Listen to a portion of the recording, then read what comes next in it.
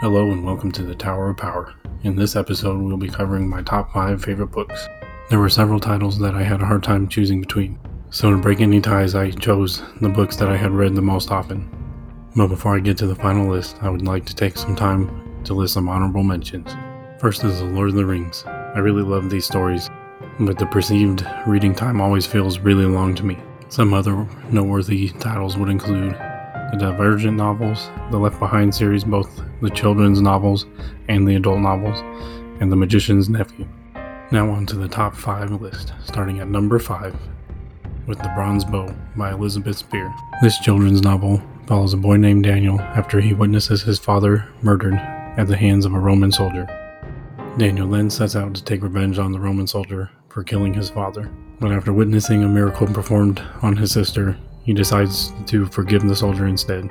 Coming in at number 4 is the Jurassic Park novel by Michael Crichton. I actually read this novel for the first time at the beginning of 2019. I had always wanted to read the Jurassic Park novels, but had never gotten around to it until I watched a video on another channel that had me too interested not to read them. I absolutely enjoyed seeing the contrast between the original story and the classic 1993 film. I also thoroughly enjoyed the hyperrealism that Michael Crichton used to write the story. At number 3 is its follow-on novel, The Lost World. This is another novel that I had not read until recently. This novel has one of the most memorable Jurassic deaths, in my opinion. If it wasn't for some convenient rewriting correcting the end of the original novel, this probably would have been my favorite novel of all time. Before we get to the final 2, I would like to hand you off to my wife, Victoria. Hello, this is VV Power. My top favorite books include The Hobbit, the Lord of the Rings series, and the Divergent series. If you can't tell, I quite enjoy fantasy and sci-fi series. However, I also like mystery, drama, action, various other topics. So in the upcoming months, I will be reviewing books that I read within these categories, as well as any requests. Most recently, I have read the How Not to Diet book by Dr. Michael Greger. He provides lots of tips to help aid weight loss as well as maintaining a lower weight through practical things that you can do to your diet every day. I'll be reviewing his book and provide what I feel are the most practical and easy to apply tips that I will be doing myself. Thanks, Victoria, and now back to our final 2. Runner-up goes to The Iron Lance, Book 1 of the Celtic Crusade novels by Stephen Lawhead. This book follows a young man named Murdo, who is left in charge of his family's land after his father and brothers leave to take part in the Crusade of the Holy Land. Not long after they leave, their land is wrongfully taken, so Murdo sets out to the Holy Land to find his father and brothers to bring them back.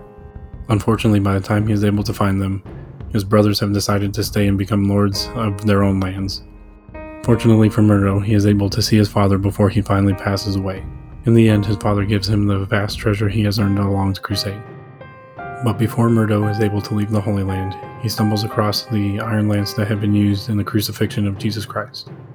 Switching this lance out with another one that he had made earlier in the story, he uses the decoy lance to earn favor with one of the main leaders of the Crusades. He hopes that this favor will allow him to reclaim his homeland. Unfortunately, it is deemed that the land had been taken rightfully, but in the end, Murdo is able to use the favor to acquire new land for his family. And now for my all-time favorite novel, The Count of Monte Cristo by Alexander Dumas. I absolutely love the complexity of the characters in this story, along with how intertwined their lives are. I also thoroughly enjoy the realistic human qualities of the main protagonist, Edmond Dantes, as he himself has many flaws. So those are my top 5 favorite novels.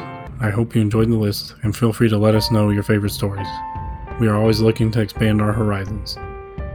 Once again, thank you for your time and have a great day.